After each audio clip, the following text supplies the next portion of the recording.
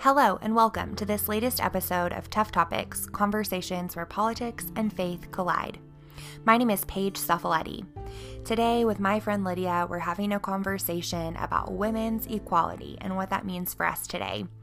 It's a wide-ranging conversation, and whether you leave it agreeing with everything we said or disagreeing with everything we said, our greatest hope is that our conversation spurs discussions of your own with people that you love. Thank you so much for listening, and we hope that you enjoy.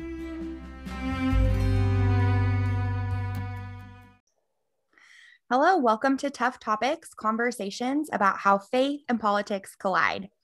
Here, we want to be people who bring humanity and dignity into tough topics where we will agree in some areas and disagree in others. We're so glad you're here. Let's introduce ourselves. I'm Lydia. And I'm Paige. Let's start with a prayer today. And I did not look up a fancy schmancy prayer.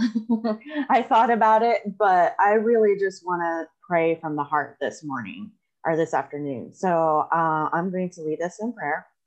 And Holy Father, we just come before you now and we ask that you give us wisdom and you give us humility and grace as we speak on this subject, Lord, that you will help us to say the things that you would have us to say and that we would be guided by your Holy Spirit in this topic. And God, we pray for the many women around the world, even in our own country today, Lord, that are still living in, oh gosh, what's the word? I forgot the word I wanted, but living in chains and bondage to this idea that we are not equal before you. And God, we pray that you will break those chains and that you will bring about freedom in all of these lives, and so that all of us may be equal before you. In your holy name we pray. Amen. Amen. I love that. So today, you may have picked up on it, we are discussing women's equality. So one thing that's really important to us is listening to people's stories and perspectives. And so that is what we're going to share with you today. So Lydia, first question. What is most important to you in this really large subject of women and women's equality and women's oppression? What are you most passionate about, and how has that changed over time? So for me, this topic is one of the ones that I am most passionate about because I feel like it's super important, but it's also one of my most triggering topics because I grew up in a home that there were very strict roles and emotions that were assigned to you based on your gender. So basically the worst stereotypes you can think of. And that was what we were set up as. Girls were emotional, and emotions were defined by, being weak and being, those were, it wasn't anger. Anger was an okay emotion. Anger's not being emotional there. Well, if you're a man. Well, yeah, I mean, just anger wasn't really considered an emotion. It was just considered, a thing. And even for females? Yeah. Oh, so wow. It was like, yeah. So yeah, it was really weird. I had a really weird upbringing. My dad was a narcissist and also my pastor. So the only preacher really that I had contact with for many years because of how we grew up on the mission field. And so he took a lot of those teachings about submission and women, women being the weaker vessel and those type of things, and manipulated them to fit his worldview, which was basically to keep my mom and us children from ever questioning his authority and his right to do whatever he darn well pleased. Girls' places were in the home. They didn't really have a need for an education beyond high school because, all we were going to do was have babies and keep the house clean. So, literally having a conversation with my parents remember like I was 19 years old and we were talking about me moving back to the States, potentially going to college and everything. And at the time, that was all I wanted to do, was get married and have kids, you know, but my dad didn't know me really, didn't know the real me, and was like, so, you know, just being really careful here, you know, you don't really need to go after a career and all this stuff. And I was like, do you even know me? You know, that was where I was at that time, you know. Yeah. But I mean, you definitely, women can lead, they can be pastors. They were responsible to keep women from sin, or men from sinning. So the entire responsibility for sexual purity was placed on the women. And we were supposed to be dainty, quiet, fluff pieces to, you know, keep their world organized and be their maids and be their outlet or Vicodin for their sexual urges. So, as some of the some very popular sex education books put it, you know, having it back. However, my personality type is nothing like what is described, most of the verses that are used to describe women in scripture. I'm not meek, I'm not quiet, you know, I'm bold, I'm brave, I take charge, I lead, I never fit the mold. And so it wasn't that I wasn't trying to. I mean, I tried so much, you know, and I was so frustrated trying to fit my square little peg into that round hole and trying to make myself something that I wasn't. And but the more I started studying the scripture, like on my own outside of church, and just started, you know, I've always read the Bible a lot. I don't know if I think I mentioned this in one of the earlier videos, but by the time I was 12, I'd read through the Bible multiple times, you know, cover to cover. And that was kind of a thing that I had always done, is like gone through the Bible every year and read through it. I mean, yeah, I get stuck and I get behind and, you know, have to catch up because Leviticus always bogs one down. But you know, weren't perfect. No. Shocker. Surprise, you know. But it was, you know, just reading that, I started seeing that women in the Bible didn't match that mold either. And I started seeing that it wasn't so much that that I was the problem, my square pegness wasn't the problem, but rather the teaching was the problem. There are many different pegs out there that women can fit into, and that we aren't defined into one narrow role type. I mean, there's nothing wrong if that's what God's called you to do, even if that's what God's called you to do for a season of your life. I think it's wrong when we try to define everybody has to have that same calling. You know, and like one of the very first areas that I discovered this is everybody's favorite, the Proverbs 31 woman. And she was used and held up as an example of the perfect stay-at-home mom and blah, blah, blah, blah, blah. And she was always used as an example of stay-at-home mom. And I don't know why it didn't click until later on, but I was reading through Proverbs 31 for probably the 100th time.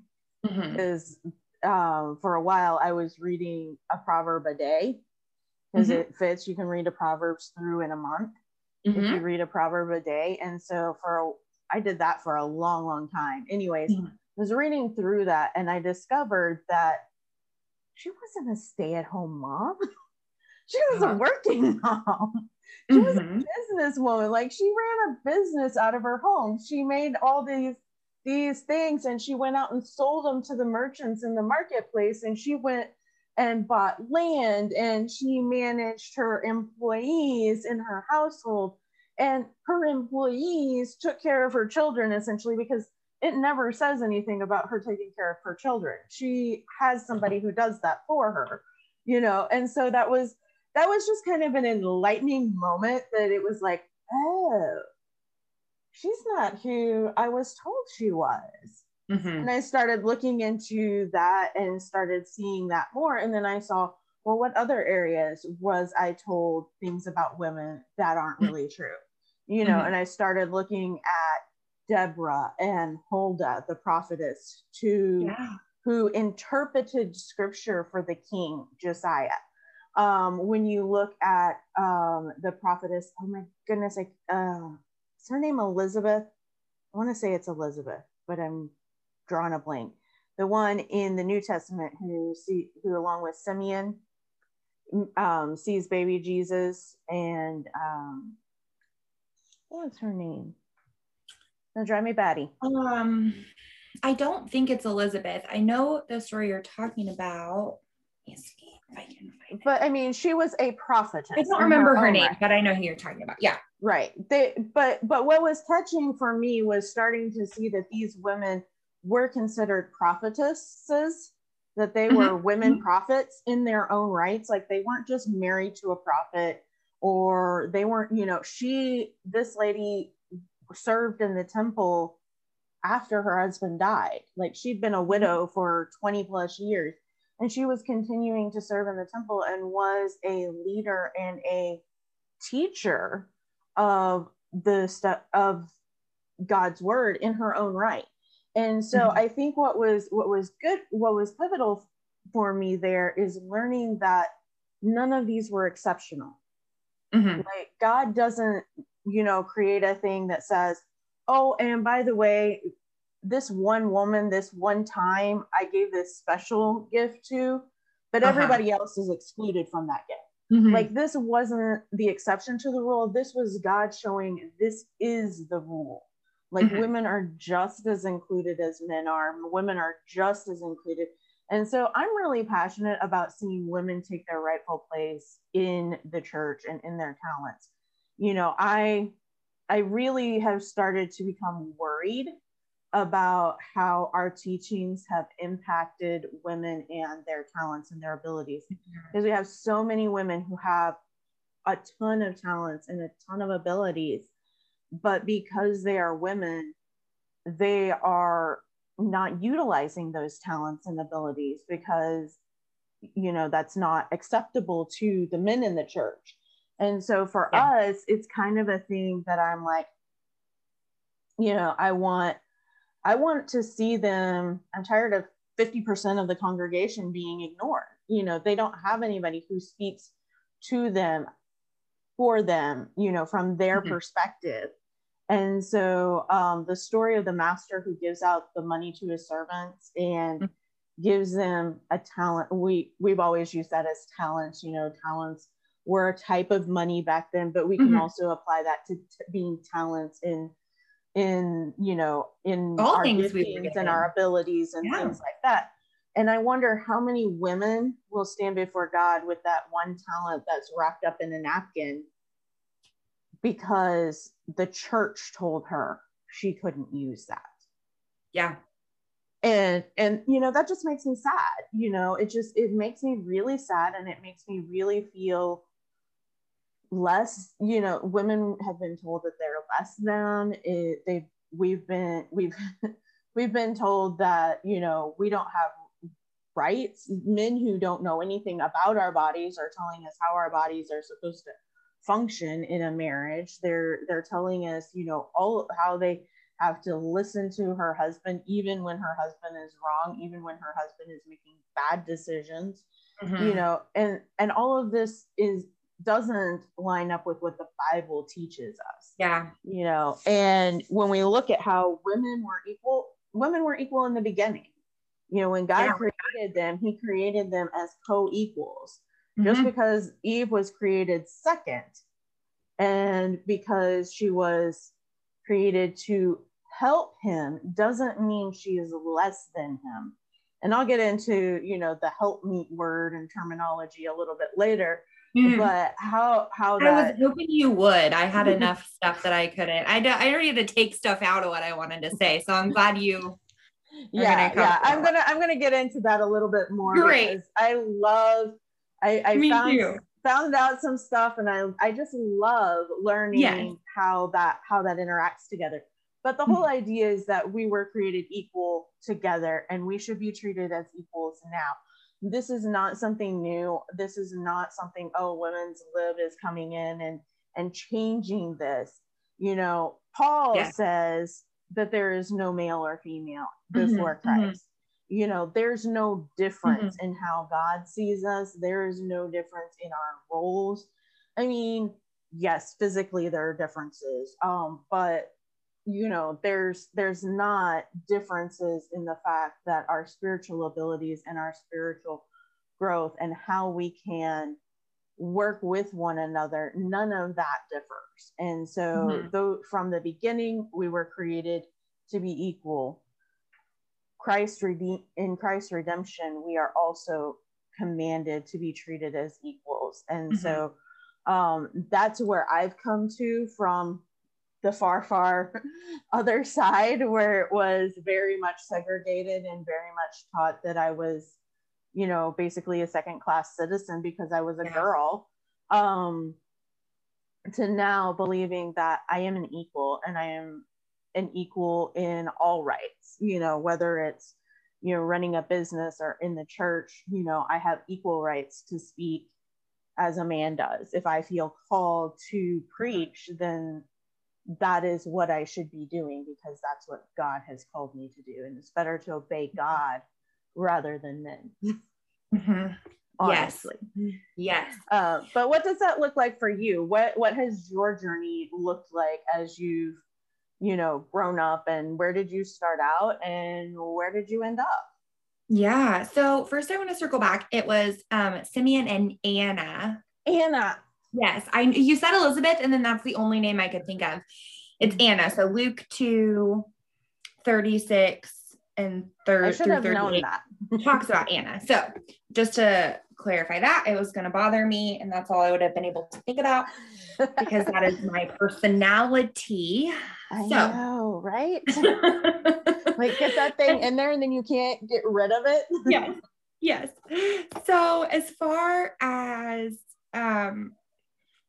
my experience, I come from a really complementarian view of women's roles, not just inside of marriages, not just inside of churches, but inside of like secular situations as well. And so I would have been in agreement with like the John Pipers and the John MacArthurs of the world, and the American church, I should say. I thought men were supposed to be in leadership and dominance over women in all areas, not just in marriages and churches, but I remember, forever hearing all these Christian men saying how like unethical and immoral it would be for like a woman to be president, or for a woman to be like president of a company, or to be a leader over men in any sort of way. I was reading John Piper articles where he was like, or maybe it was his podcast at the time, I don't remember, but it was talking about like, okay, well, what can women do in the workplace? Like, what jobs can women have? And it's like, well, he has this ethic, and he would be very disappointed in how I'm remembering it, but it's just, he had like a matrix of several things where it's like, you can't have a woman in authority over a man. And he had like kind of different ways to look at this. But I just remember him saying like, well, being a person who, organizes traffic lights in a city has leadership over a man. She's controlling where men are driving, but she does not have direct control over a man. And so it would be fine for her to set up traffic lights in a city where she controls men in traffic light situations. Like, I'm so sorry. I'm trying so hard not to laugh. I'm trying very hard to be respectful of his view. But I would like to note for the record that it is difficult. So I'm having a really hard time over here too. Literally. And so he's like saying, okay, so it's fine to be like a person who directs traffic. It would be less fine, or even maybe in his view, not fine at all for you to, be leading a team of men and you don't have a man over you, those kinds of.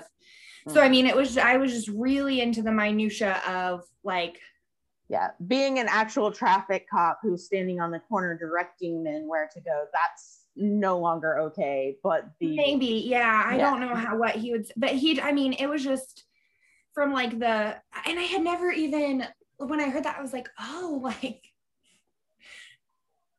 controlling where traffic lights go is like controlling men. And like it was just, yeah. So not even just in kind of marriages should men be leaders, but like women have to consider whether or not their job is leading men in a way that would step on their manhood and things like that. And so I was really stuck in that. I mean, I remember being told by a leader that was in authority over me, who was a man, as I was kind of wrestling through these things and saying like, you know, can a woman be a pastor? Like, can a woman teach inside of a church? I was reading some scriptures and coming in contact with some things that kind of had me, I had not been convinced by any means, but I was starting to think about these things.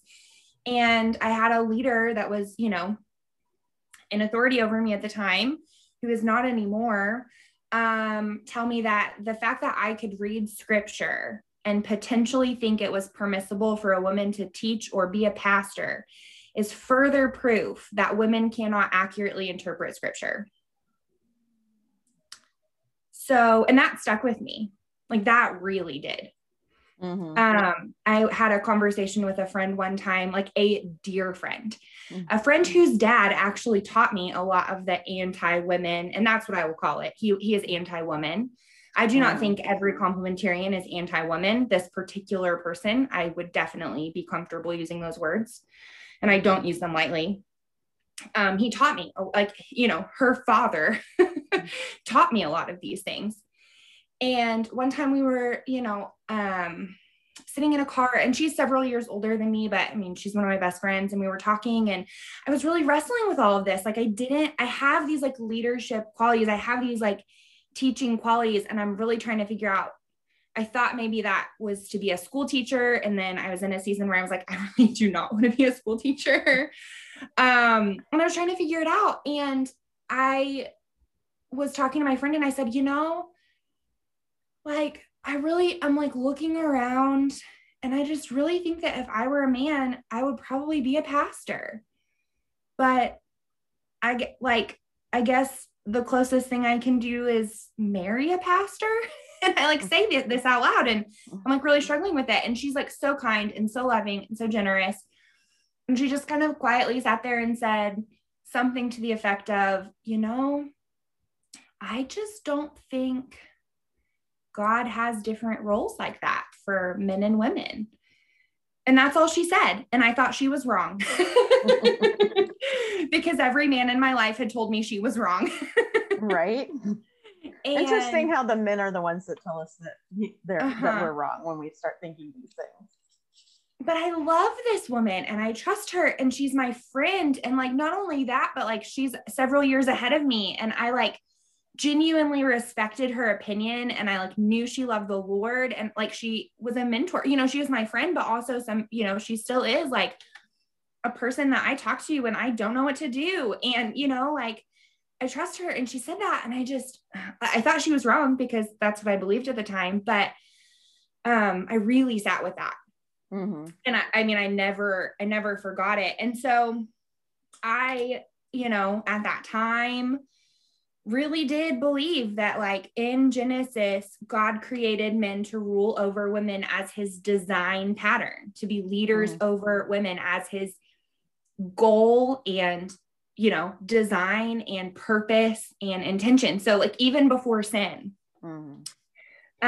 like that is genuinely what I believed at the time. And now I see Genesis 1 and 2 a little bit differently. You know, God didn't take Eve from Adam's foot to show that he is eternally, you know, she's eternally inferior to him and at his feet. You know, God formed Eve from Adam's side, his rib, his center. And I think that really symbolizes that they were meant to be partners together, co-rulers over creation. And it's after the fall that we see human beings are cursed with patriarchy. and men ruling over women and women wanting to rule over men. Mm-hmm. That's a curse. It's a binding of sin that we are now free from in Jesus. Mm-hmm.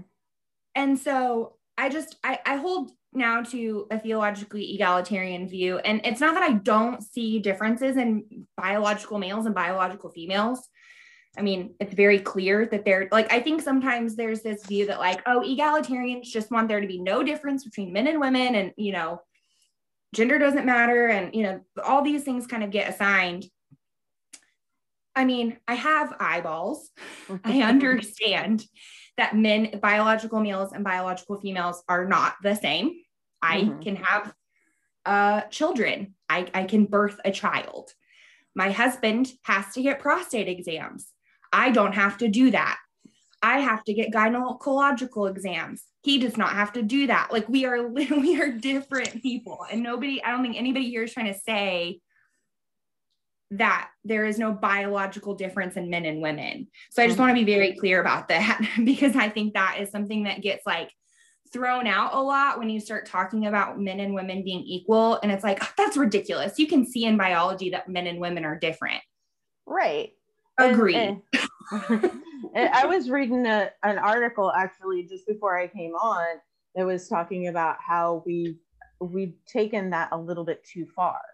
Like instead of saying, yes, there are differences in men and women, and in most cases, this is what those differences look like, we have made it to be all men should and do look like this, and all women should and do look like this. Yeah. And that's not the truth, you know? And so I've been doing a lot of studying with godly people that I trust, that I've learned to trust over the years, that they do well, and that they've taught me how to look at the gender differences and understanding that there are differences, but that those differences can vary within the genders as well. And like, culture.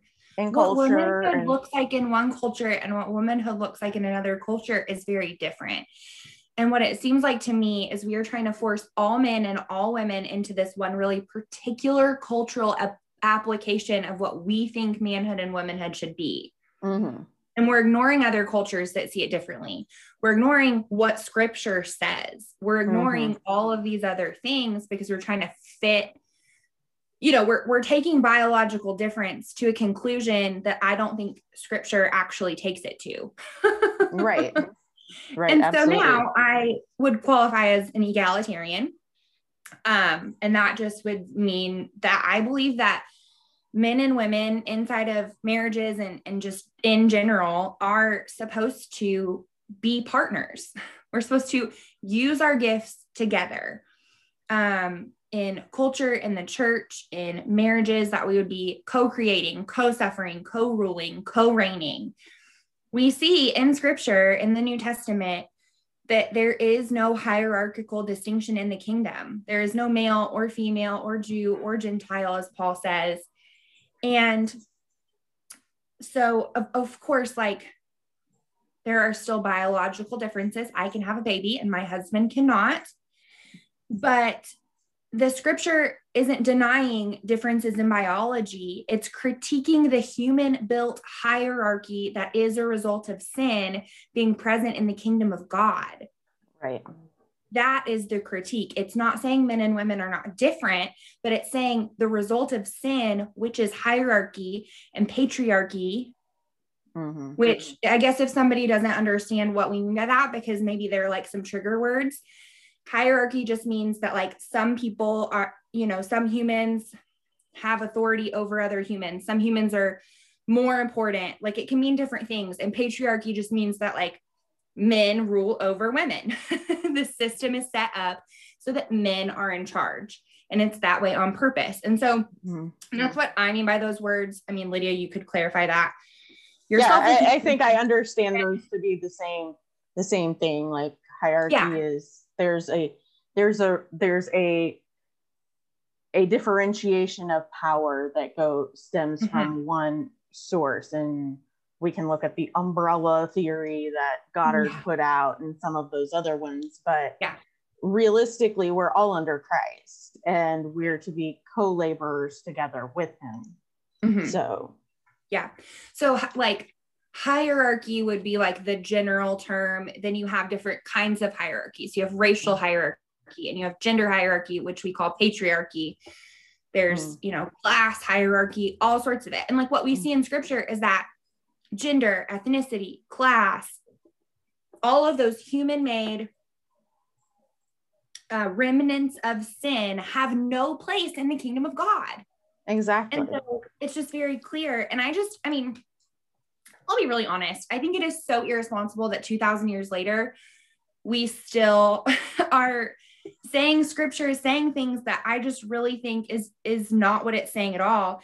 So relating to government and society and politics, I want in my life to be a person who focuses on leveling the playing field and creating equal access for men and women, because we have set up structures in our country and in our culture and in our communities and in our churches that give men more advantage and power over women in really specific ways. Men have more power. They have more opportunity. They have less setbacks. And I'll discuss this more in my next question, but I feel like that is a good overview. So how have you felt misunderstood when it comes to these kinds of discussions and women's equality and oppression and women's issues? Well, I think the biggest misunderstanding comes from people who think that I hate men. Like just all men are pigs, that whole ideology, I hate men, I want to lord over men, all men are, disgusting, and that couldn't be further from the truth. Part of what is so important with this is that studies has actually shown that not only are these beliefs harmful to women, but they also harm the men who believe them. Like it puts them in a situation where they don't have the checks and balances that they need to have in their lives. They can't have as rich of a relationship with their wives if they're seeing their wives as a child, essentially, that they have to rule over. If they're looking at it from that perspective, when they're taught that they can't control their sexual urges, that they're just, doomed to constantly be in these, books like Every Man's Battle and For Men Only, and all of these books, Love and Respect, that go on and talk about, how women are men's Vicodin for their sexual releases, and how that men just have absolutely no control. That's nonsense. That takes away from them, one, me being able to see them as a brother in Christ and have a good relationship. That takes away their ability to relate to half of their congregation. If this is a pastor or if it's just a brother in Christ, it takes away from rich blessings of having women who can speak into your life. Paul tells Timothy to treat the younger women as sisters and the older women as mothers. To have those in-depth relationships that you would have with a sister or a mother. You can't do that if you see me as a temptation all the time.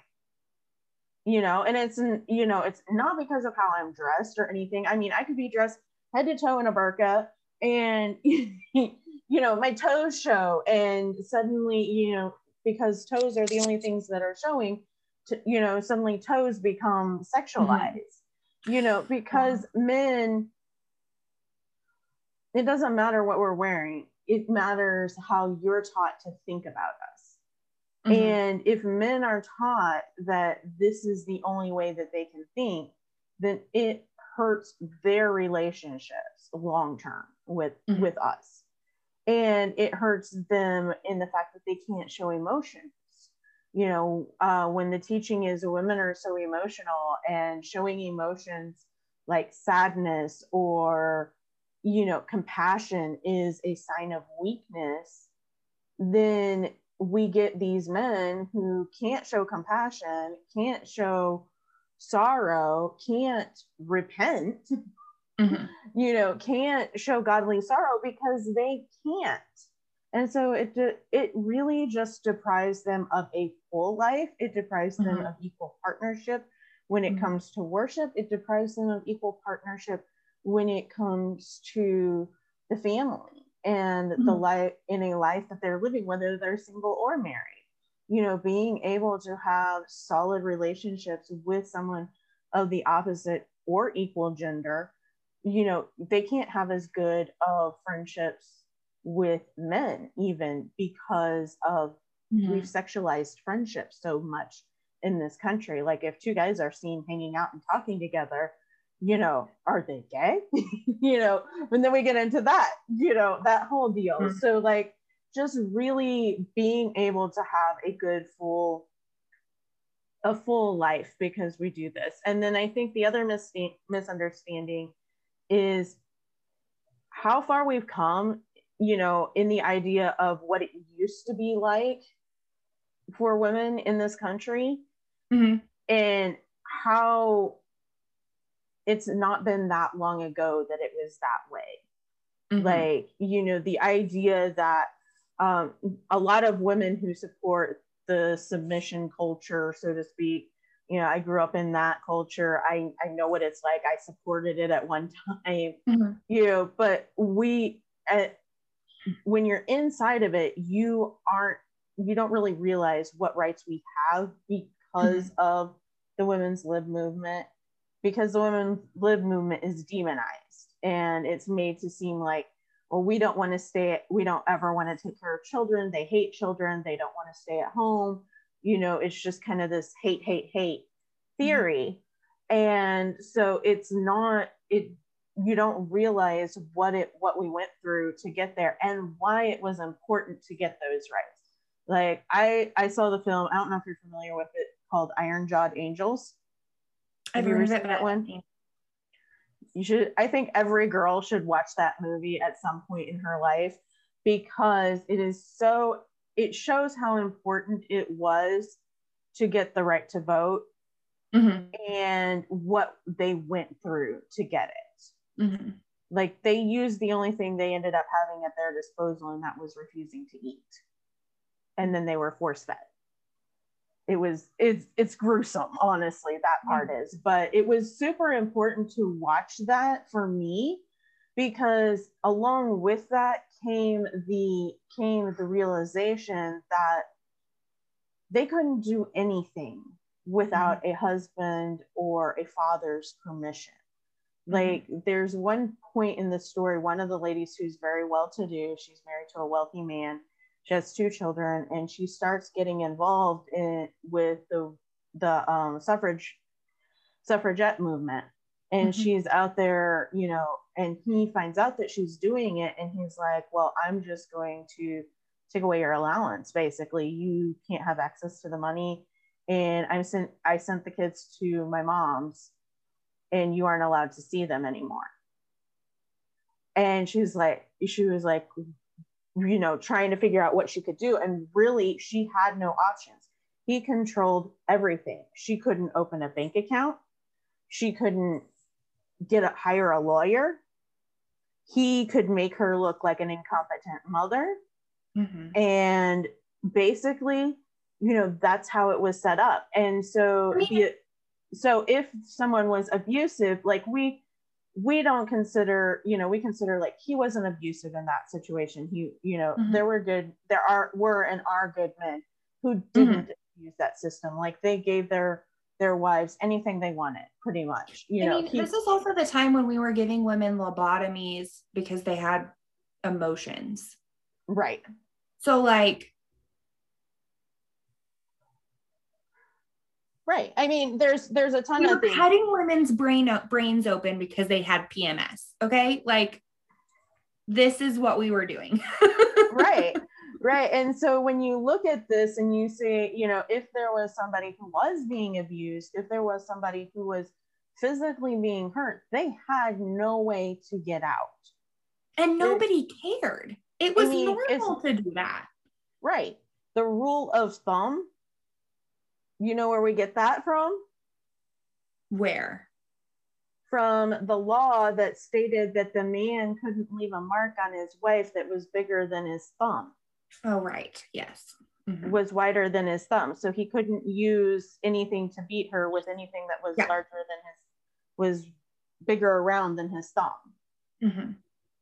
But you know, so that's where we came from. Like, there were laws that allowed women to literally be beat, and there was nothing anyone could do about it. They could take away your children. They could, you know, do anything, and there was nothing you could do about it. And those antiquated ideas still influence much of our laws and many of our judges and some of our rulings even today. I mean, I know that, for example, it's harder right now for a man to get custody of his kids than for a woman typically, but it is also very hard for a woman to prove domestic abuse in court and to keep her children from her husband once they've gone through a divorce. Even if he's been abusive, like, there is really, you know, it's really hard. I see this a lot in some of the groups that I'm a part of that deal with, you know, recovering from trauma and recovering from those type of things. And we see men or women who are getting out of abusive relationships and trying to figure out, okay, how do I manage this when my husband is getting 50-50 custody? And I can't be there anymore to protect them, you know, and he's lying to them about me, and he's lying to the courts about me, or he quit his job so that he doesn't have to pay child support, you know, and stuff like that. So there's all sorts of things, and how these laws are still these ideas are still impacting today's thought processes and today's society, and it impacts how our laws are made. And, you know, even the idea that, you know, even abortion laws to a degree can be impacted by this, and how we view women, and how, you know, we view the reproductive process, and whether or not you know, well, we often say, well, she, you know, if it was her choice to have sex, so she should, you know, carry the consequences. Well, what about the man? You know what I mean? What about the man who had sex with her, who created that child? Where's and that's also really offensive to me as a sexual assault victim, because I did not always have a choice in when I have had sex in my life. Right. And so, like, I hear that all the time too. And I also hear that, like, you know, and we'll talk about abortion more in depth, but I think it has a lot to do with women and how our society views women. It's like, okay, well, women who get pregnant outside of marriage just must be whores or sluts or whatever kind of word you want to use, not understanding that, like, you know, men can rape women. Men can decide whether or not they wear a condom and have sex with you anyway. You, like, and I know that might be, you know, vulgar or whatever. And, you know, I apologize if this is like a conversation that's uncomfortable for somebody, but when we say things like this about women, and we think that women are these horrible, awful monsters that we have to protect fetuses from, like, I'm sorry, that just isn't something that I'm going to believe about women. Right. And I think we have to be really careful. I think that you can be super pro-life and think that 0 babies should ever be aborted and still not talk about women like they're monsters. Right. And still not talk about women like every time you get pregnant outside of marriage, it's your fault. And also, even if it is, let's not talk about women like they're horrible, awful people. Right. Because believe it or not, I don't want your help if you think I'm a monster. Mm-hmm. I don't want your help if you think I'm a whore. Mm-hmm. Like it's not good for your cause to Mm-hmm. say these things about women. It's, like Right. not only is it offensive and not biblical, it also isn't helpful to your cause. Yep. So what areas do you think you have felt most misunderstood about women's equality in this conversation? Like, you've been misunderstood by people over time, and how do you feel like that has been impactful for you? Yeah, I mean, similarly to you, I just think I so often get painted as this angry feminist liberal who hates all men and just wants women in charge of everything. And I want do a better men job. Right. I just want men to burn in Sheol forever and ever. Amen. That is what kind of gets placed on me a lot of the time. And I say this in jest, but like people really, really believe some of these things. People that I know and people that I talk to. And I mean, I laugh because I think it's just so ridiculous. I think anybody who knows me understands that is not true, but I do get those accusations. And so how I kind of want to handle some of where I'm misunderstood is by saying a few things that I do believe, right? Because I think sometimes so many things get applied onto what I believe.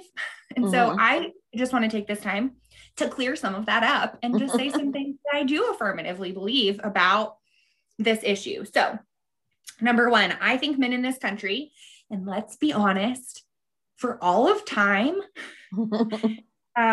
all of the arc of history, have power over women. I know that is not true in every micro situation, but it is absolutely true in the macro. In that, while there might be situations where a woman is a traffic guard and has all that power over a man momentarily, or, maybe we all can come up with examples where women, might have oppressed men in some situation, but for the majority in the macro sense, men have power over women and they always have. And for a large portion of time in our history, women and children and animals were just property, and women specifically were a financially burdensome piece of property unless we could produce enough male heirs to make up for our financial burdens. And so historically and presently, men and women aren't equal. And so that's the first thing I can say I believe. Secondly, I believe that in this country, our strategy has been to very reluctantly try and level the playing field in ways that have turned out to be pretty insufficient in a lot of areas. Now, there are a lot of ways that people talk about this disparity. Conservatives, in my opinion, and what my opinion used to be, is that they would believe that men and women currently do have equal opportunities, and they feel that, overt sexism has been remedied legally with things like voting rights and the ERA and laws against pay discrimination.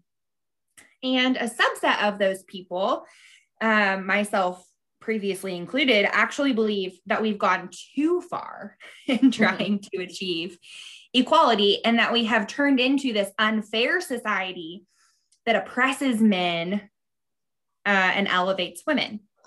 I actually went on a first date with somebody who believed this, which is why I think you should always talk about politics on your first date. Yeah, because very important. Yeah, he told me that he believed that white Christian men were the most discriminated against population in our country. This was before the election in 2016. I'm sure you can imagine we had a nice little spicy convo where I yelled at him in a breakfast pub. But other than that, So like, I know people who believe this. This is not a Oh, yeah. caricature of conservatives. Like, I was friends with this man and went on a date with him, you know, Right. like I know this. I know these people. These people I Mhm. went to church with. I used to be this person. Right, exactly. I was this person Mhm. for a period of time in my adult life where I was like, you know, like I said, before I watched that film, that kind of opened my eyes to what it was like prior to having the right to vote. You know, that kind of opened it up to be like, okay, well, where is that still playing part in today's society, you know? Mhm. And that kind of opens it up to see, you know, where we're at and where things still aren't the Yes. greatest. I had friends that I, you know, didn't go to college with, but I was in a women's group. And I have to say, you know, as a business owner in Springfield, you know, I'm a women's business owner, and there are quite a few groups that are geared towards women and helping women with their Business. businesses Yeah. and stuff. And that's great. You know, I've tried to find similar things that are just male for my husband, and I don't really find them. I find, you know, a mixed group or an all women's group, but I won't find just a guys group. But that actually was born, that women's group that I was a part of was actually born out of the fact that it was an all boys club when they started. You know, these were women who came up in that era, and that, you know, one of the women was like, my professor failed me in my accounting class because I was a woman for no other reason. I passed the test, but he failed me anyways because I was a woman. And I just sat there in shock, you know, because I mean, she's older than me, yeah, but she wasn't that much older than You're not dead. What do you mean? This has happened in your lifetime? Yeah. Like, these were, you know, and some of those professors are still teaching. Yeah. You know what I mean? So that's how that impacts today. Sorry, I kind of took over your little speech there, but I was just trying to, you know, show, like, you know, the reality. These are real people out there, you know, and it's not just us making something up. No, we really know people like this. You know, I've had people tell me, you know, I'm awful for having my own business, for running my own business, for going back to school when I had little kids and sending them to daycare, you know, because that was the worst thing I could have done for my children. Right. Yeah. And I also just want to say, like, for people who are conservative that might be listening, and if you've made it this far, I meant to say this a little bit earlier, but then I think we kind of went, you know, it's like a thought popped up and then we ended up kind of down the highway a little bit and I forgot. But I know that people who are going to listen to this and totally disagree. And I know genuine people. I mean, I was one of them that like held to a really complementarian view. And I genuinely believed that I was doing the right thing and I was believing the right thing. And so I don't want somebody like to listen to this and think that like we think you're evil and horrible and no, not at all. Like, but like, we're trying to show that like we used to genuinely also have those opinions, and we're just trying to show like how those have changed over time. And so yeah, I just want to say that I don't want it to come across that like we think people who believe differently than us are awful people. We're just thankful that you would listen to our stories and hear how we have kind of changed our minds over time. So and to recognize that, though, I think the big thing for me is to help people recognize that while you may not have a hateful idea about this, you may be genuinely, you know, you don't see women as lesser than in that sense, or you're not, you know, oppressing them yourself. This kind of teaching actually allows women to be oppressed and women to be abused, and it leads to abuse and oppression, whether you are actually perpetrating that oppression or abuse yourself or not. And I think that's where it's important for me. Like, I'm super passionate about this because I saw where it led.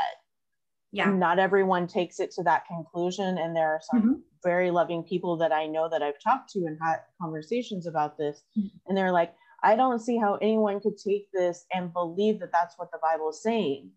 You know, any logical person would not have this would not be able to draw that conclusion. I'm like, but you're not working with someone who's logical, and that's the problem.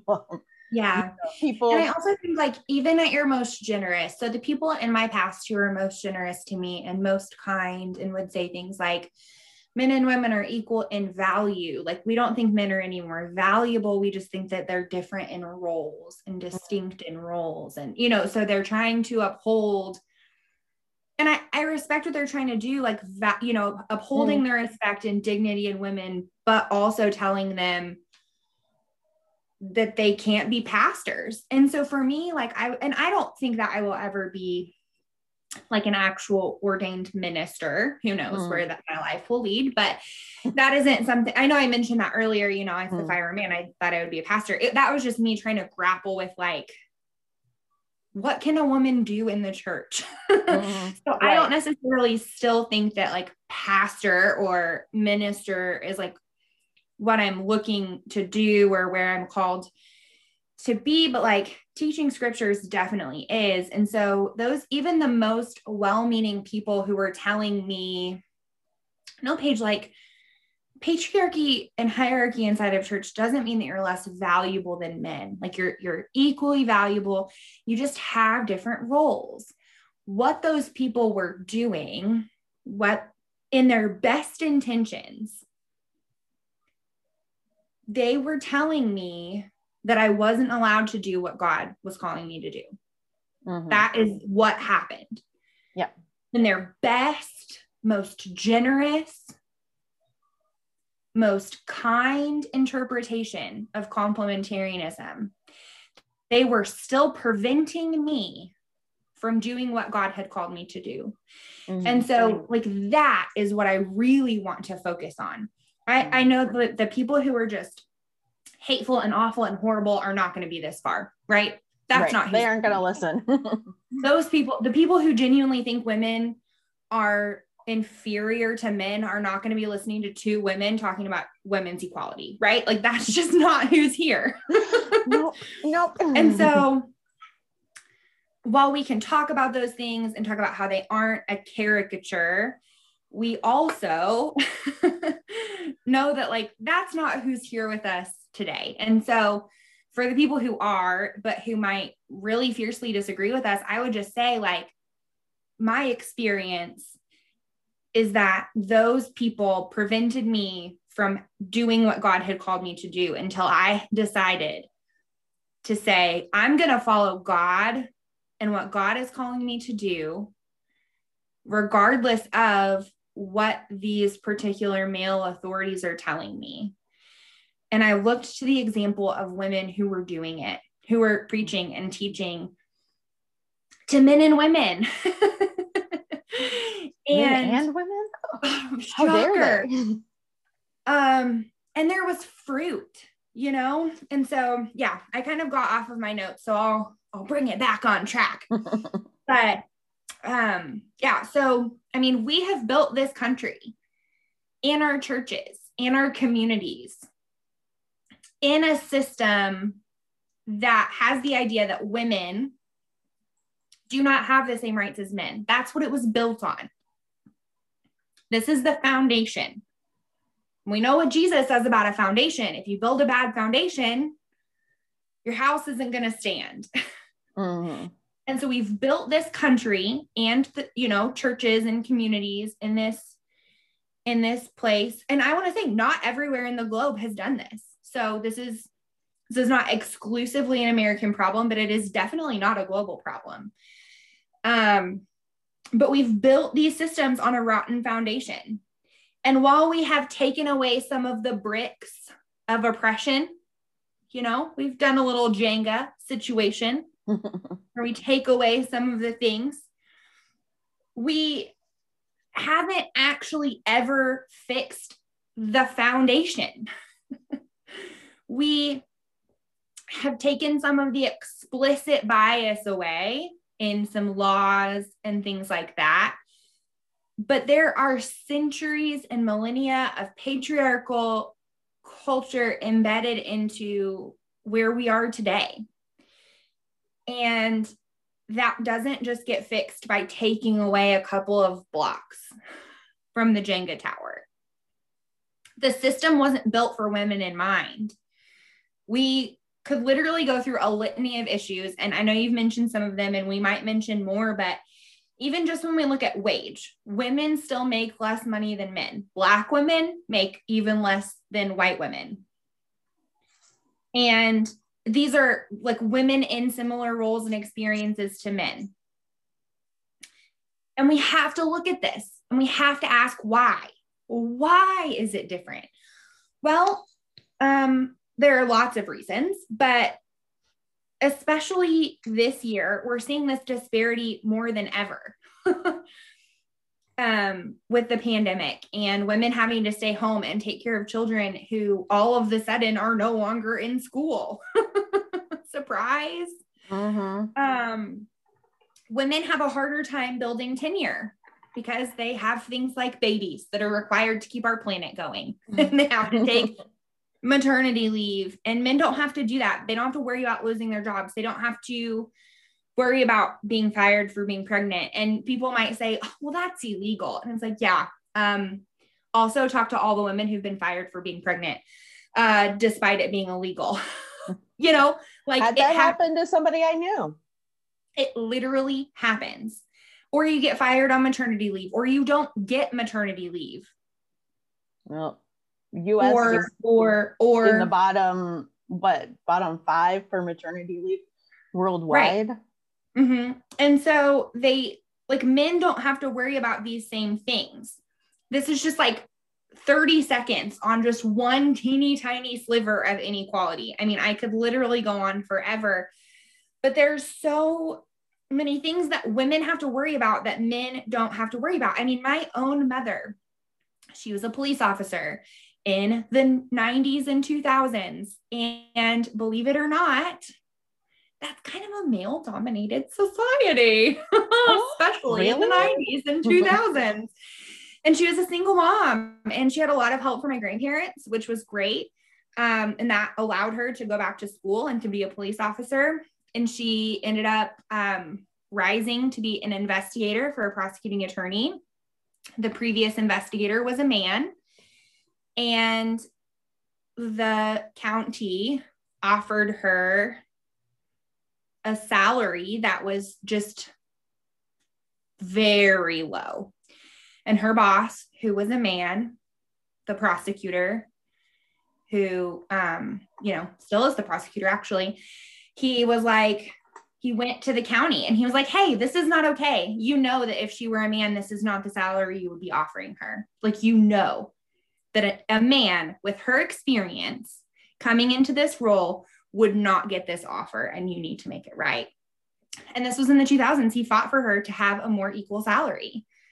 I know people who this has happened to, and in my lifetime, I was alive when my mom was being given a salary that was half of what a man would have gotten, I was alive for this. And so, it's not equal. It hasn't been equal, and we aren't at a place where it is.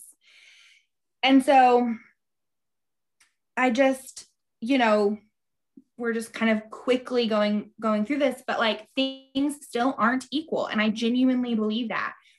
I also believe that Paul, big guy in the Bible, demands that the only biblical option, the only Christian option, the only option in the kingdom of God is that we level the playing field and move towards equality. I genuinely believe that that is what Paul says is the only kingdom option. Paul, over and over again, continually gives different instructions to different churches. We all know this because we can pull verses where one says to do one thing and another verse to another church says something opposite. We see this. It's not a surprise that Paul gives different commands to different churches based on their specific contexts. But while the instructions might be different to different churches, and that can be confusing, Paul's ethic is always the same. His specific instructions to churches are different, but his ethic is the same. And his ethic is equalizing power dynamics between gender and between race and between class every time. That is his ethic. And so while we get different types of instructions in different cities and different communities and different places, we take those instructions and we miss the ethic that is causing him to give these instructions. We take the verses and we're like, see, this is what it says. And that's the plain reading. And that's what we're all going to do. Even though you can pull a verse that totally contradicts another verse that's a couple of chapters away. And so we pick these verses. And when we do that, we miss the whole ethic that Paul is talking about. We miss his entire picture when we take the commands instead of the ethic behind the commands, which is his whole point. So we love Ephesians 5. We love it. We come in at verse 22, though, instead of verse 21, because verse 21 doesn't fit into our view of marriage. But so we Ephesians 5, verse 21 says, submit to one another in reverence for Christ. We start in verse 22, where it says, wives, submit to your husbands. And we're like, see, only wives are supposed to submit. But no. Paul in verse 21, submit to one another in reverence for Christ. Wives, submit to your husbands. This part is nothing radical. Wives are already culturally and legally required to submit to their husbands. This is what women are already doing. The radical part comes next. Men, how are men to submit? By loving their wives like Christ loves the church. That is a submitting love. That is a self-sacrificial love. That is a love where Jesus gave his power away for the benefit of us. That is the radical part. But when we skip verse 21, where it says, submit to one another. How? Wives, do the thing you're already doing. Husbands, submit by loving your wives like Christ loved the church.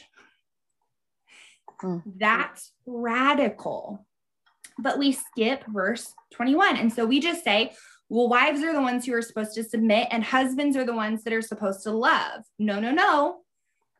We are both to submit. And the one who has more power, husbands, have a higher calling of submission. Because they have all the cards, they have all the power, they have all the benefit. My mom's boss had more power and he used his power for her equality. He used he's an elected official. Him going to the city and or the county and making a big stink about her pay could have cost him his job next time. Literally. It's not even hyperbolic. What he did could have cost him his reelection, and he did it anyway. He gave his power away for the benefit of a single mom. That is loving someone like Christ loves the church, risking it all for them. And,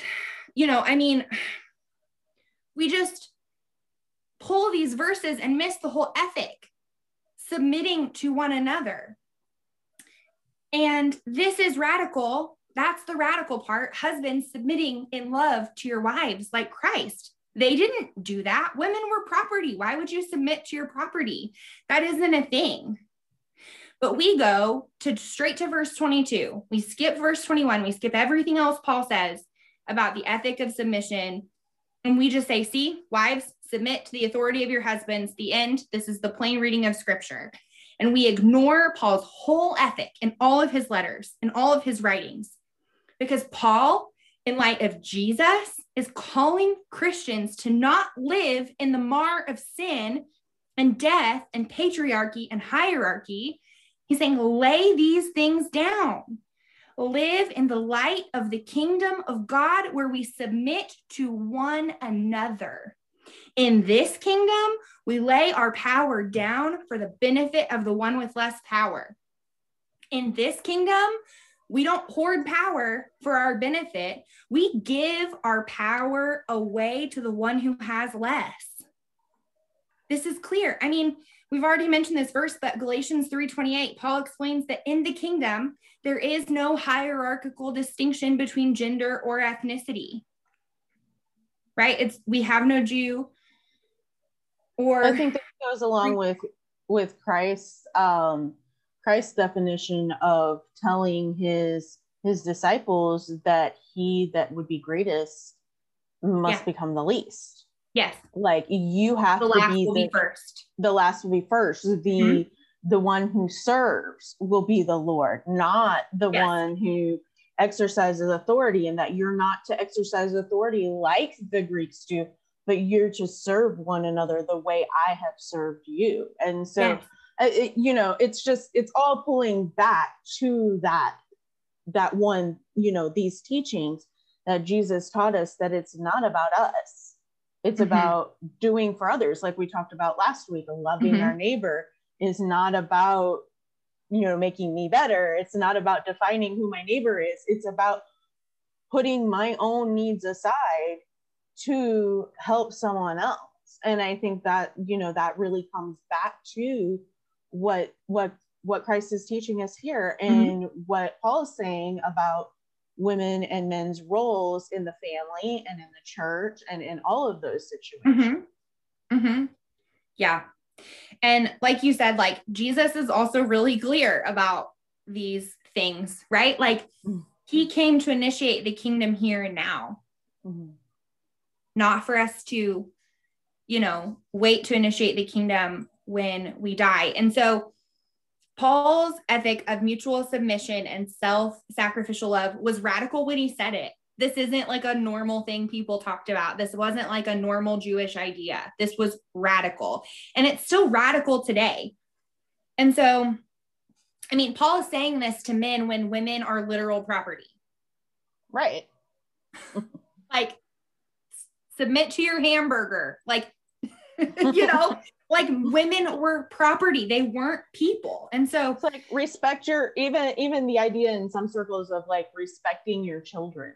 Like that would be the thought process. Like submit yourself to the will of your children. That would be an equivalent that we could think about today that would make us, oh, that's what he's saying. Yeah.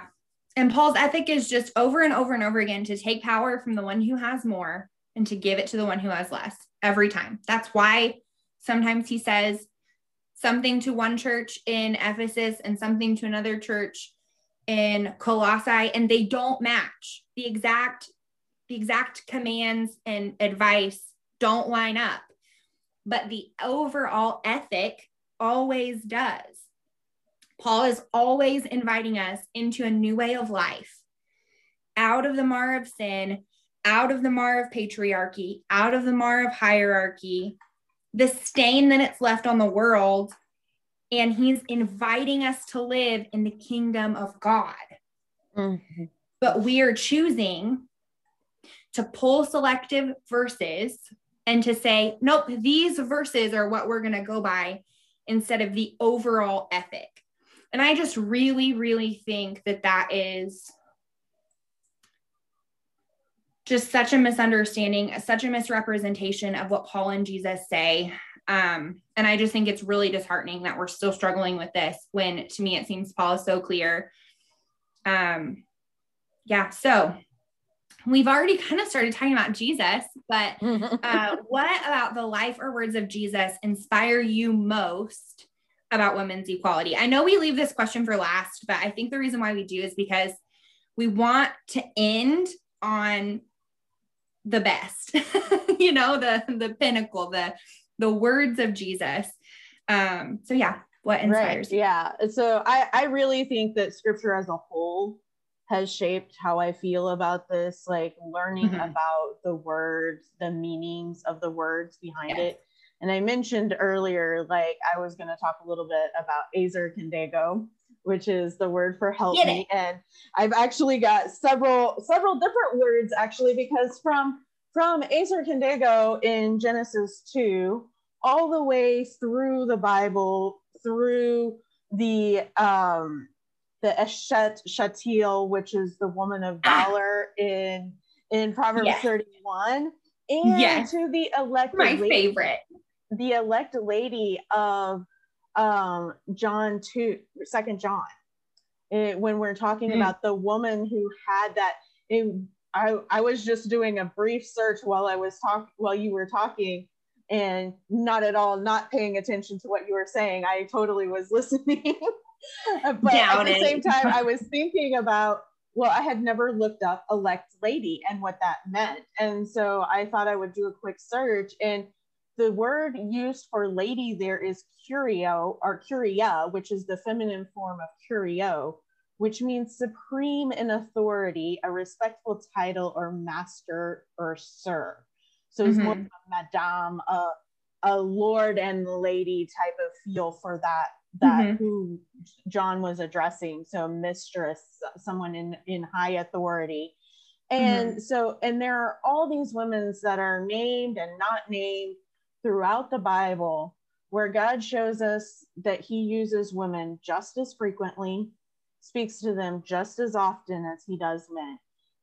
There's never a point where it's a surprise that God's talking to a woman. Like the women don't shock and awe, oh my gosh, God is talking to me, lowly little me. It's considered normal.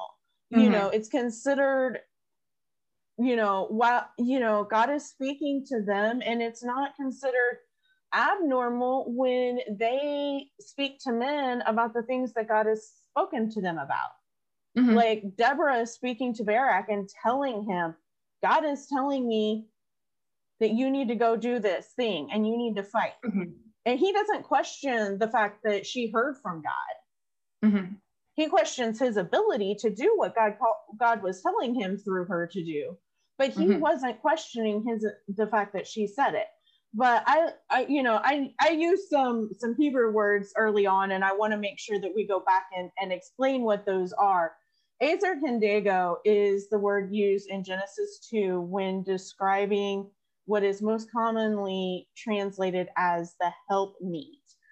But it's two things. One, we tend to combine that word into one word. Really, it's two words. It's a helper, meet or fit for him. So a helper, and that word helper that is translated there is the same word helper that is used in God is my helper, my rock, my strong defense. So it's not like a rescuer, a rescuer. Yes, a rescuing helper. I was going to look up this. It says there are 20, the word Ezer, which is that word to rescue or to save or to be strong, is used 21 times in the Bible. Twice for a woman in Genesis 2:18 and 2:20. And it is used for nations who Israel appealed to for military aid 3 times. All the rest of the times, it's used for God as Israel's helper. So and when let me guess, Lydia, is God like making Israel dinner? Is God making him a sandwich? No. This is all in military. A military might, a military strength. So these words are, we are warriors. Women are warriors. And the Kendigo life-saving help. Yeah. Life-saving help. Kendigo means opposite as to him or corresponding as to him. It is not coincidence that most people say opposites attract. There's a reason that each of us have strengths that the other lacks, that there are things. This isn't just on the girl side where we can say, oh, the girls are propping up the men, you know, type of thing, or the women are propping up the men and, you know, helping them because men are so weak. We need each other. Yes. But we fight together. Yes. Not sitting on the sidelines. And I'm not sitting on the sidelines cheering my husband on and, you know, in the little, you know, not even a cheerleader type of situation, but more of a, you know, oh, I support him by making sure dinner is ready and da da da. Yes, that can be, and it can be for a time. It can also be for a time that, you know, he makes dinners. My husband's been making dinners quite a bit lately because I've been overwhelmed with work. It's a busy season in my job right now. And so he makes dinner because he's not overwhelmed with work. When we're both overwhelmed with work, you know, we kind of divvy it up and see, you know, who does what. But the idea is that we are a strength to a warrior who is on there. And if we look at the Proverbs 31 woman who is held up as, you know, as I said earlier, her name is, you know, the modern day, you know, the ideal stay-at-home mom, you know, that submissive and all of that. That's also completely false because her name in Hebrew is Eshet Shatil, and Shatil means power, resource, army. And Eshet is from Isha, which means wife, woman, feminine, a wife opposite to her husband. So basically, it's a woman of power, a woman of valor. Woman of valor. Yeah, Eshet Hayel is woman of valor, but it was like they would use it almost as like a rally, like go women, Eshet Hayel, like women of valor. Good for you. Amazing woman, strong woman. Yes. And so, you know, you're a strong woman. And it wasn't the Proverbs 31, we poor American women have been beat over the head with that so much. Like, this is what you should be, you know. This was a song of praise that the husband sang to her every Friday at Shabbat. So at Shabbat, when she lights the candles, her husband sings this over her and praises her as a blessing, as you are this woman of valor. And these are the ways that you are making my life greater. It was never meant to be a burden or something that we had to live up to, but rather a source of praise and honor for the woman of valor. And so I think, I mean, just seeing this, just those two words, and those are my next tattoo, by the way. We're getting the woman of valor. I love Eshet Hayel. I love that word so much. Rachel Held Evans, who passed away a couple years ago, actually talked about this a lot in her work. I know I've heard her talk about it on podcasts a ton, but the only one that's coming to mind, only because it's a comedy podcast, is Good Christian Fun. She talks about the Proverbs 31 women specifically, and this is a comedy podcast, and so just keep that in mind. But she also brings like really good theological, you know, I mean, she's Rachel Held Evans, so of course she's bringing a theological fire, but she talks about the Proverbs 31 women and Eshet Hayel and a lot of the stuff that we're talking about today. So if this is like new for you or you want to dive in more, while there are plenty of serious theological resources, I would say that episode is like a lighthearted way of kind of diving in more. I would recommend it. Yeah. And there are a lot of people who are a lot smarter than me. I'm taking from other resources to put this together and get this, you know, I didn't come up with this on my own, but finding these things out made me excited that God made me a woman. Yes. Made me excited to be a woman, made me be able to take my place as a woman of valor, as a woman of strength, as a woman of respect, and not just the idea that I'm supposed to be a simpering princess waiting for my prince to arrive or God to do something or me to just sit here and hopefully it will happen for me someday. But I'm to go out and I'm to utilize this. And, you know, women yes, the Bible does use women as an example of temptresses. Like there's those examples in Proverbs, but she is also wisdom is a woman. You know, honor and also, valor. let's just say we've got some shady ladies in the Old Testament. We've also got some evil dudes. So I feel like when we talk about this, sometimes it's like, oh, women are temptresses. And it's like, oh yeah, like David raped a woman. Like, right. We have bad examples all around. That doesn't mean all men are bad, and that doesn't mean all women are bad. It means some people are bad or do bad things. Right. Judah was a pretty bad dude. Right. Like he's not an archetype for all men.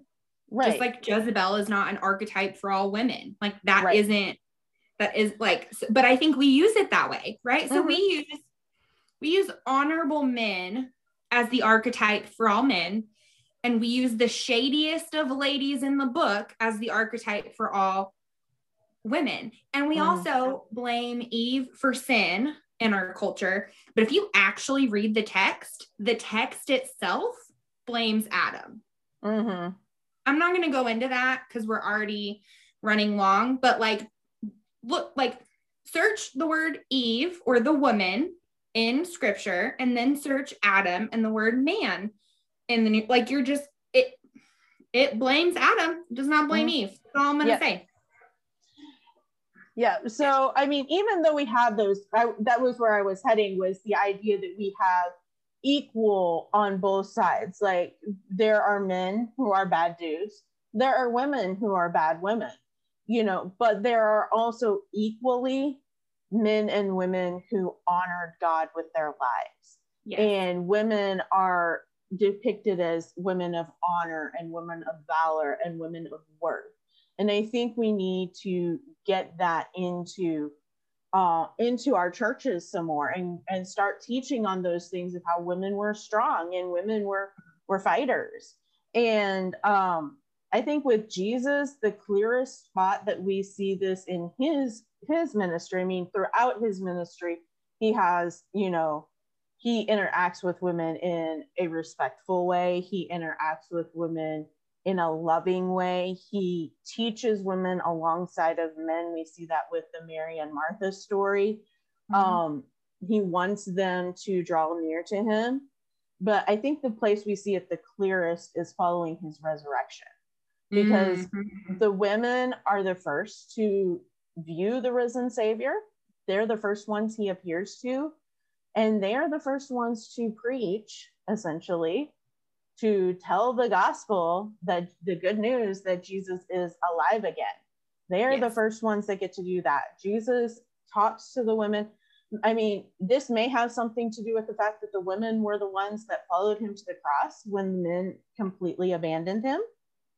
All the men ran away. John was there with his mom, with Mary, but essentially all of the men had abandoned him at that point. And so the women were the ones that were the first to see them when he rose. When we look at when the Great Commission was given to go and tell the world and preach the gospel, that was not given to just the disciples. It was not just given to those 12. It was given to the church as a whole as they were on that Mount of Olives. That church included women. So that commission went not just to the men, but to the women as well. When the Holy Spirit fell on the congregation, it fell on the whole congregation. It wasn't just Peter and the others, while Peter and the others were the ones that are talked about in that story. But it wasn't just Peter and the others that were gifted the gift of tongues and the ability to prophesy and to preach and to do those things. We see many examples of that throughout scriptures, that women were preaching and teaching and doing those things. Philip's daughters, for example, were prophetesses after the fact, Aquila and Priscilla, and just all of the different women. Junia. Junia.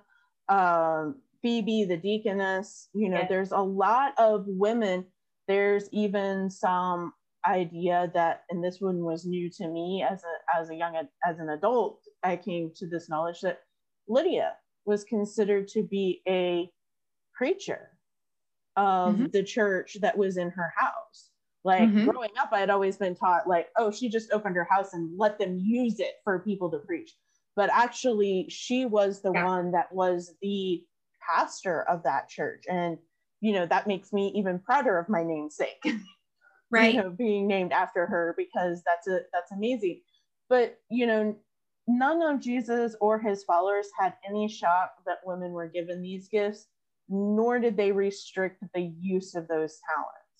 There are special instances, like you mentioned, where Paul talks specifically to a specific church about a specific issue that they were having within the church and about making their process orderly. If you read Corinthians, it's all about the fact that they had chaos going on in that church. And everybody was kind of just speaking out of turn and talking to each other, talking over each other, and kind of just, it was kind of a chaotic situation. And there are some churches where they aren't, they don't restrict when the gifts are displayed, and it kind of can lead to chaos. And so Paul was saying, hey, you need to keep this in order. And he was making it a simple thing. In that instance, there was an issue with women not knowing what they were talking about and speaking out. And so they needed to wait and learn at home so that they could then go in and come back and not be interrupting what was going on. Well, and do you know what is really important about that goes in this ethic of power, is that men were more well educated than women. And so when Paul is saying, go home and like have your husbands explain these things to you, what that really is saying is, husbands, use your power, use your education, and help your wives at home. Yeah. It was saying they need to be taught, which was uncommon in that day for women to be taught this, what especially he's saying is scripture. Radical. So it was teaching to shut women up.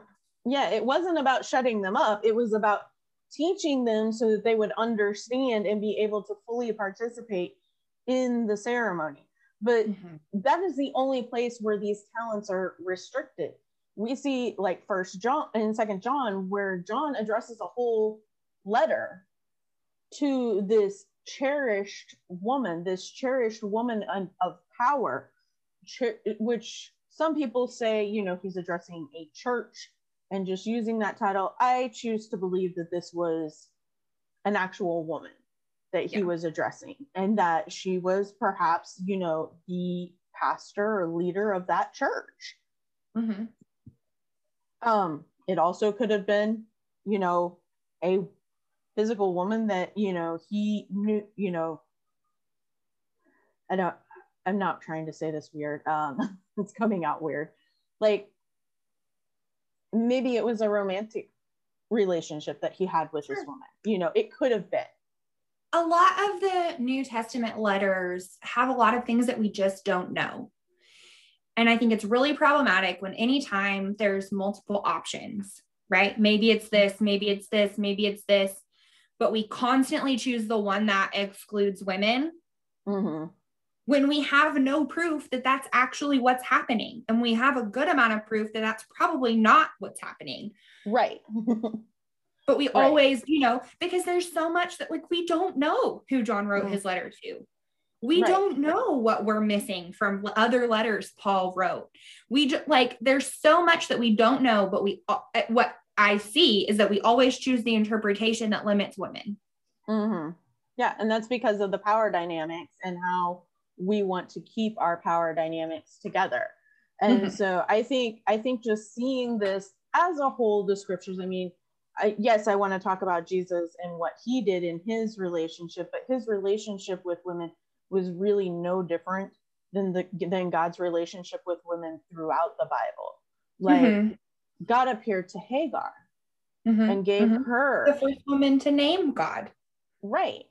And gave her that, that privilege. God didn't appear to Sarah, he appeared to Hagar, you know, and so he appears to women and uses women throughout scripture. And I think that's just something. And when we see Jesus continuing that. We see that continuation that, yes, society didn't quite trust women. Society has limited women's roles much more than God intended. I think too, when we're looking at scripture and we're looking at specifically the law, Leviticus and that sort of thing, we have to keep in mind that much of what we would view as restrictive today, like I have to stay home after having a baby for so many days, was in a culture where women bore the brunt of working hard, where they were considered, like, they wanted to stay home for those days. They had just had a baby. Right. They didn't have the medical resources that we have today, that if I get up and I start working hard after, you know, I mean, me getting up and going to the, right.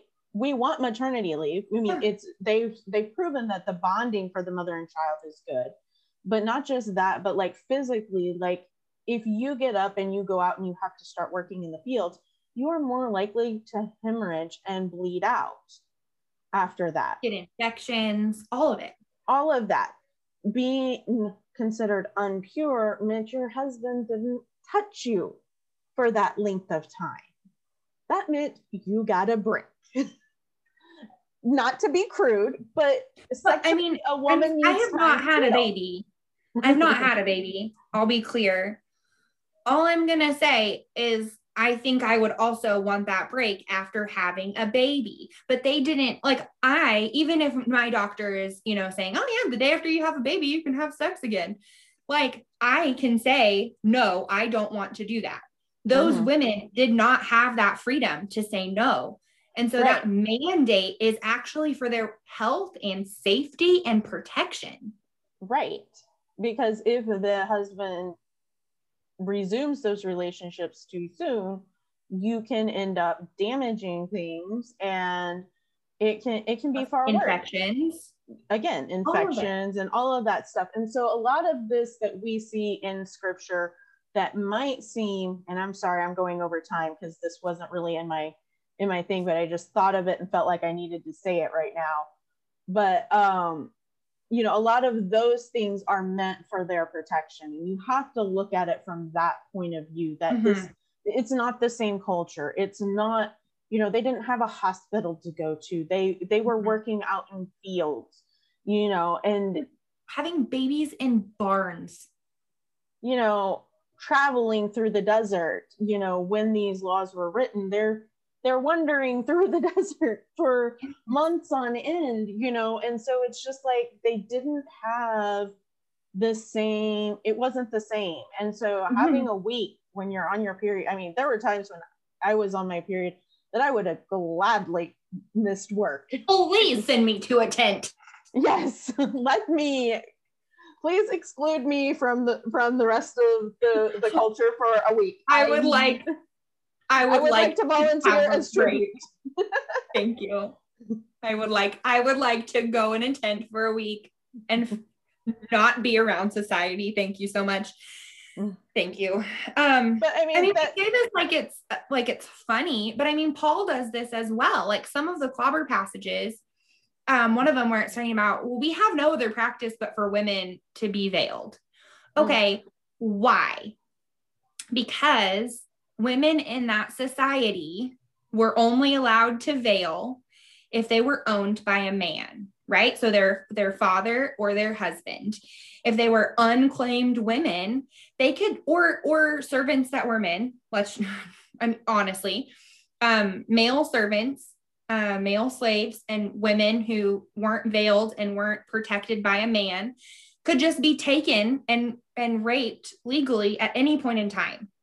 So when Paul is saying all women inside of our churches veil, it's saying all women have protection against being raped. All women have bodily, like he was protecting them. And they actually could have gotten in trouble for veiling. But Paul is still saying, you know, because unmarried women weren't allowed to veil. But Paul is saying all women here do that. You all are protected. That is a protection. That is not a oh, well, women are veiled and they don't talk, and they, like, you know, it's elevating their bodily autonomy. Yeah, exactly. And so that was just kind of my whole, if we look at the Bible as a whole and we look at the culture that it was written to and the culture that it was written in, and the ways that these cultures interacted and the ways that women and men interacted in this culture.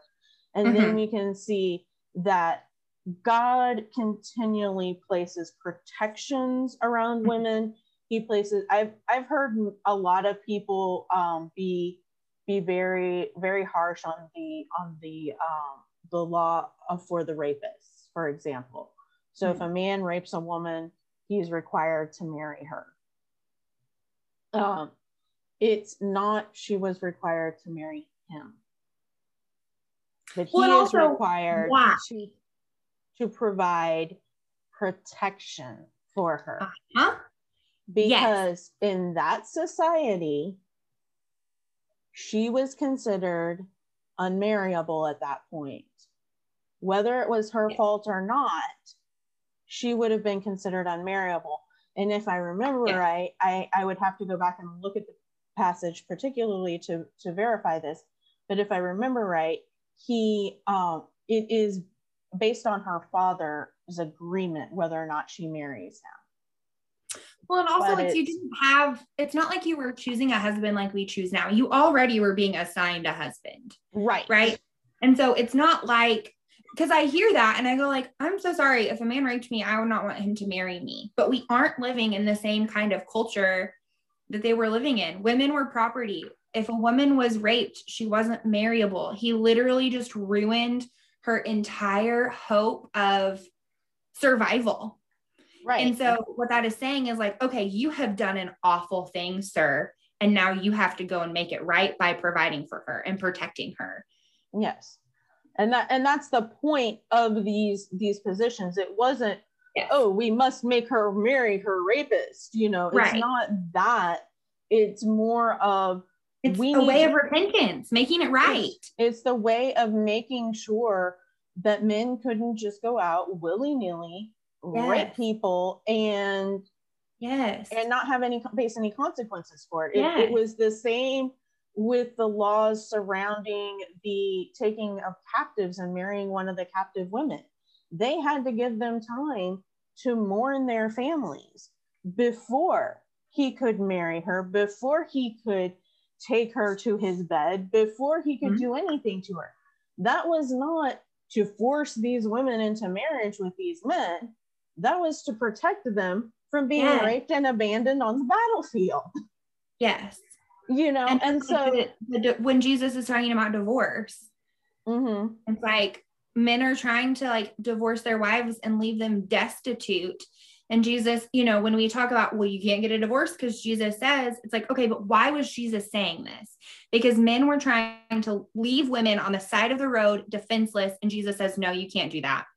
Right. I'm so sorry, guys. Right. And we don't look at the fact that only men could issue a divorce in that time.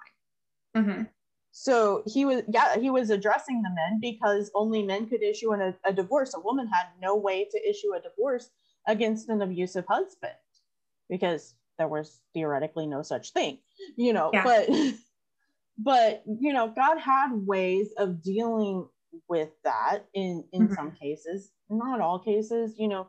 I mean, society wasn't perfect then. It's not perfect now. You know, we're going to make mistakes, but I think we should constantly be striving for a better society, a better, more equalized society, and a more equitable society where we're looking at not just equality, but equitableness, you know, making sure that women have the opportunity to make up for the things that, you know, childcare and those type of things take away from us. So that's part of it too. And so I'm going to step back and quit talking now and ask Paige, how does the life and words of Jesus inspire you most in this area? Yeah, I'll be really brief because I think we've already said a lot of good stuff and we're already over on time, but I'm encouraged by so much in the scriptures and in the life of Jesus. And I know that, so like, I have genuinely found a way that I think is most faithful to the text, where when I see like the clobber passages of Paul and you actually dig into what's going on, I think every single one of those actually elevates and protects women, even when it seems like oppression, because our culture has no idea how women were really treated. And so, but even if somebody disagrees with every single one of those interpretations and really does think Paul is trying to tell women to sit down and shut up and not lead and not teach and not preach, even though he says the opposite often. But even if that's really how you want to interpret scripture, what you think is most biblical or, you know, from most generous to least generous, wherever you land, if that's still where you land, I still, even if that really is what Paul is saying, which I don't think it is, I still think we have to prioritize Jesus over Paul, right? So even if what Paul is saying really is all of those what he things, meant, which I don't think that's true. And anybody who wants to talk to me privately about that, I can show my receipts. And in liturgical churches, so like, you know, Anglican, Episcopal, things like that, high church, when they read scripture, so they read from the Old Testament, they read from Proverbs, they read epistles, and they sit down and listen. When the gospel is read, they actually stand up for the gospel. They stand for the listening of the gospel. And that's a symbol that like, all of this is scripture, all of this is holy, but what we orient our lives around, what we will stand for, what we will prioritize is the words of Jesus. And anything that doesn't line up with the words of Jesus, we have to kind of orient ourselves differently. And that's kind of how I take it, right? So I prioritize Jesus. Jesus came to show us who God is, to clear up confusion. Jesus is God in the physical. And so I privilege Jesus. And so even if Paul really does say all the things we think he says to oppress women, Jesus in the Gospels included women in radical ways that Jewish leaders largely would have not done. Named women being included over and over in the Gospels is radical in and of itself. Naming women in literature is radical in that time. So the fact that we even know Mary and Martha's names, the fact that we know the million Marys of the Gospels names is radical. It's radical inclusion. You know, women were excluded from participation in synagogue worship. They couldn't go in the temple past the court of women. They were restricted to a spectator role. You know, men and women couldn't even really talk to each other in public. So the fact that Jesus talked to women was also radical, because that didn't happen. You didn't talk to women you weren't married to at a well. Jesus brushed aside all of this discrimination that was very common in his culture and did things that were very countercultural, but totally in line with what God did in the past. So, you know, it's in line with God, but radical for the culture. He astonished his disciples by talking openly with a woman at Jacob's well in John 4:27. Some of his dearest friends are Marys and Martha, you know, who've got several Marys and a Martha. There were many women who ministered to him, following him. I mean, we see that in Mark 15:41. Mary Magdalene, like you said, is the first preacher of the resurrection. A woman was the first one to proclaim and preach the resurrection of our Lord. She was the first one. And women were not even considered to be legal witnesses. And that is who is proclaiming Jesus Christ is risen. And this is women. A woman is who our King chose to carry his resurrection news first. That's radical.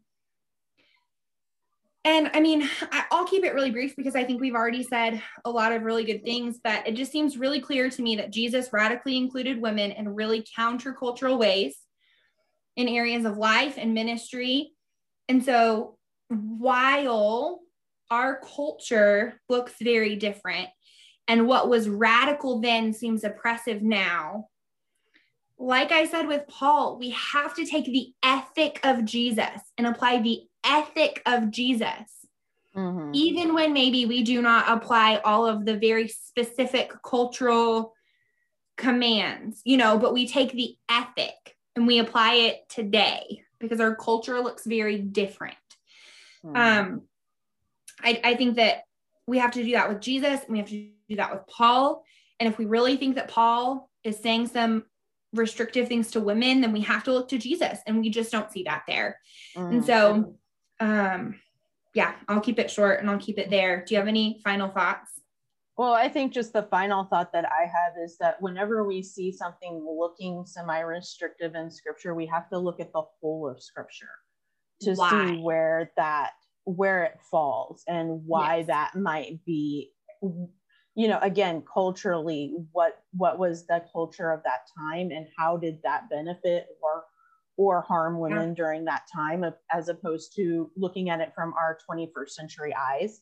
And then, of course, looking at the whole of scripture and how, like I said before, it wasn't considered weird or abnormal for women to be in these roles.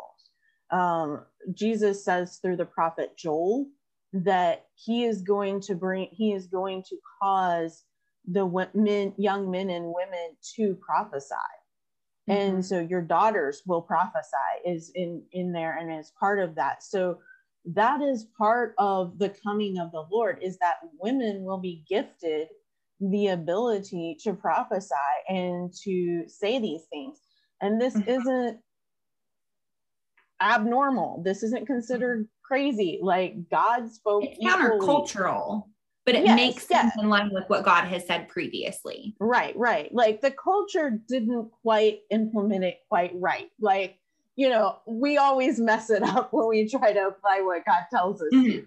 But within that culture, it still wasn't completely abnormal. It still wasn't completely, like, Anna wasn't considered some weird phenomenon as being a woman who was a prophetess and who served God in that capacity. Like, there were women that served God in certain capacities. It just wasn't just most of the time the big Pharisees and Sadducees, they didn't have time to worry about these lowly, God may call them, but we're not going to waste our time teaching them, right? This type of thing. But it's not, just kind of looking at the overall arc of scripture and where women's roles lie and how women are defined in scriptures. That is, to me, I think that it has been the most powerful that I've been looking at. And, like I said, Jesus didn't change any of that. If anything, he amplified that. He amplified women's roles.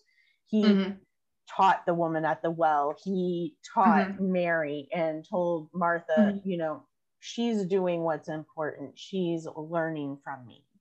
Yes. And so, that was radical for his time. Yes. And so I think that's where I end up, because that's what the overarching message of scripture is that women and men both receive the gospel, both receive the ability to teach and to preach and to pass that gospel along. So there's not one above the other. We're equal and we're co-laborers, both in marriage, in the church, and in society in general. Yeah. I think for me, I would just encourage us as we're reading the scriptures that I used to take the letter of the law instead of the spirit of the law, right? So it'd be like, well, women have to keep their mouths shut and they've got to wear veils. There's no other practice in all the churches because of the angels. And you're like, I don't know what the heck he's talking about with these angels, but okay. And that's like the letter of the law, right? Like instead of saying, okay, but why? What is the ethic throughout the whole Old Testament that instead of trying to say, I mean, veils don't mean anything to us in America. That Right. doesn't, but that doesn't mean anything. Right? So we can't, a lot of people do. I know people, you know, wearing hats, wearing like whatever, where they're like, well, no, we've got to keep this letter of the law. And it's like, but why was Paul saying that? It wasn't just to make a rule. He was saying it to protect women. And so veils don't protect women anymore. But do you know what does? Standing up against her abuser. Do you know what does? You know, like all of these other things. And so I would really just encourage us to, instead of prioritizing the letter of the law, which we have tended to do, I think we need to step back and say, what is the ethic, right? When we look at something that seems to oppress women, but then we dig into the culture and find out that it was actually oppressing women and giving women power, then I think instead of just saying, okay, well, even though at that time this was giving women power and now it actually takes power away, that same action takes power away from women, well, we've still got to do the thing. We've still got to do the letter of the law. I think that's a misuse of scripture. And I think we always have to take the ethic, the overarching ethic, which is giving, equalizing power, taking power from the one who has too much and giving it to the one who has less, always. And I think I would just encourage all of us to, you know, step away from some of our rule following and ask ourselves, like, why is this rule here? And how can I apply the ethic and the moral to our lives today? And I think that in Jesus's time, he was radically inclusive of women. Paul was radically inclusive of women. And then all of a sudden now the church oppresses women. And I just think if Paul were here today and he like knew how we were using his verses, he would flip some tables, you know, he would have a real big problem with what we're doing with his words. And so I would just encourage all of us, let's look at the higher ethic. Let's look at the spirit of what is being said, because our culture is very different than it was 2,000 years ago. And so all of these little rules are not going to make sense. And they didn't even all make sense together at that time. One church was told one thing, another church was told another thing. Like, we just have to be honest about that instead of trying to do all this weird puzzling to try and make these things that don't fit. It's really easy to just say, well, the ethic is protecting women and submitting power to one another. Okay, that is real clear. Yeah. And when we can see that and we can see the overarching ethics that God wants us to, I think that was a lot of what Jesus talked about when he went into those deeper things where he said, you know, you've heard it said, yes, but I say that commits murder is guilty. And he says, well, I say whoever calls his brother a fool is in danger of hellfire, you know? And so he took it further and he took it and he's like, it's not just about the action. It's not just about, because the action is, you know, I've been trying to help teach that to my kids too, is like your actions. Yes. You know, you hitting your brother is a bad action, but what's even worse, or where did that action start? That action started with a thought in your heart that you were mad at your brother. And you probably focused on that all day long until it ended up spilling out of your heart and into your hand and onto your brother's shoulder. Right. And that happens with, you know, not just this, that happens with everything else. You know, when Jesus said, if you look on a woman and lust after her, you've committed adultery. Jesus was taking that one step further and saying, it's not the letter of the law that matters. You can keep the letter of the law. It's the heart of the law that I want you to focus on. It's the things that are inside you that I want you to focus on, that you know that you are right with me because of that, because your heart is right. and I want you to focus on the spirit of the law. And so I think, and we see that over and over in Jesus's teachings, and, keeping the Sabbath and all of those different things. So what was the Sabbath meant for, and all of that? And we could keep going all night on this, but I really think, for me, that's what it boils down to, is like that literal, it's not the letter of the law, it's the spirit of the law. And if the spirit of the law was protecting women, then we need to protect women today as well. And that means elevating them. That means giving them equal pay for equal work. That means providing things that help them manage their children. It provides protection when they're in abusive situations, and not telling them, oh, well, you have to go back to him because you made the choice and you married him, and so now you're stuck. And it requires believing them when they tell us things about men that we can't possibly believe. I mean, he's such a godly man. I can't see how he would have done such a thing. But then, he actually did that thing because we didn't believe, there were 200 other women that were harmed. And so, just all of those things, I think, are super important for our how we treat women in this world. Yeah. So. We have done a really good job of taking texts that were meant to liberate women and using them for the oppression of women. And I think Jesus would only have curse words to say about it. I think so too. So with that being said, we did it. This is our discussion, our really brief discussion on women's equality.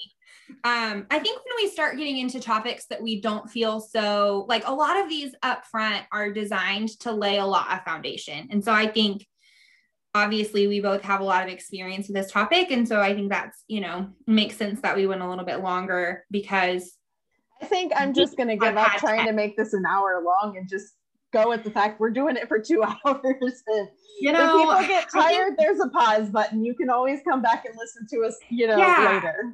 And that's the benefit of podcasts too. We have this on Anchor and other places. So if that is easier, I know these are going longer.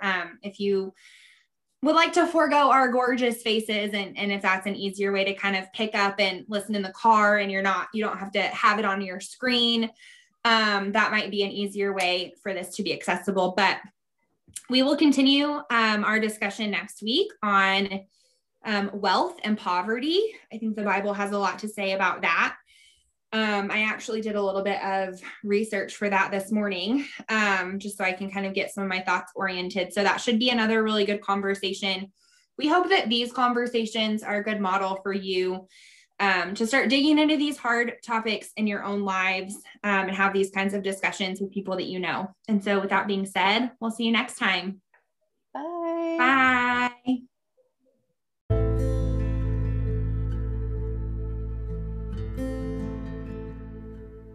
All right, that is the latest episode of Tough Topics, conversations where faith and politics collide.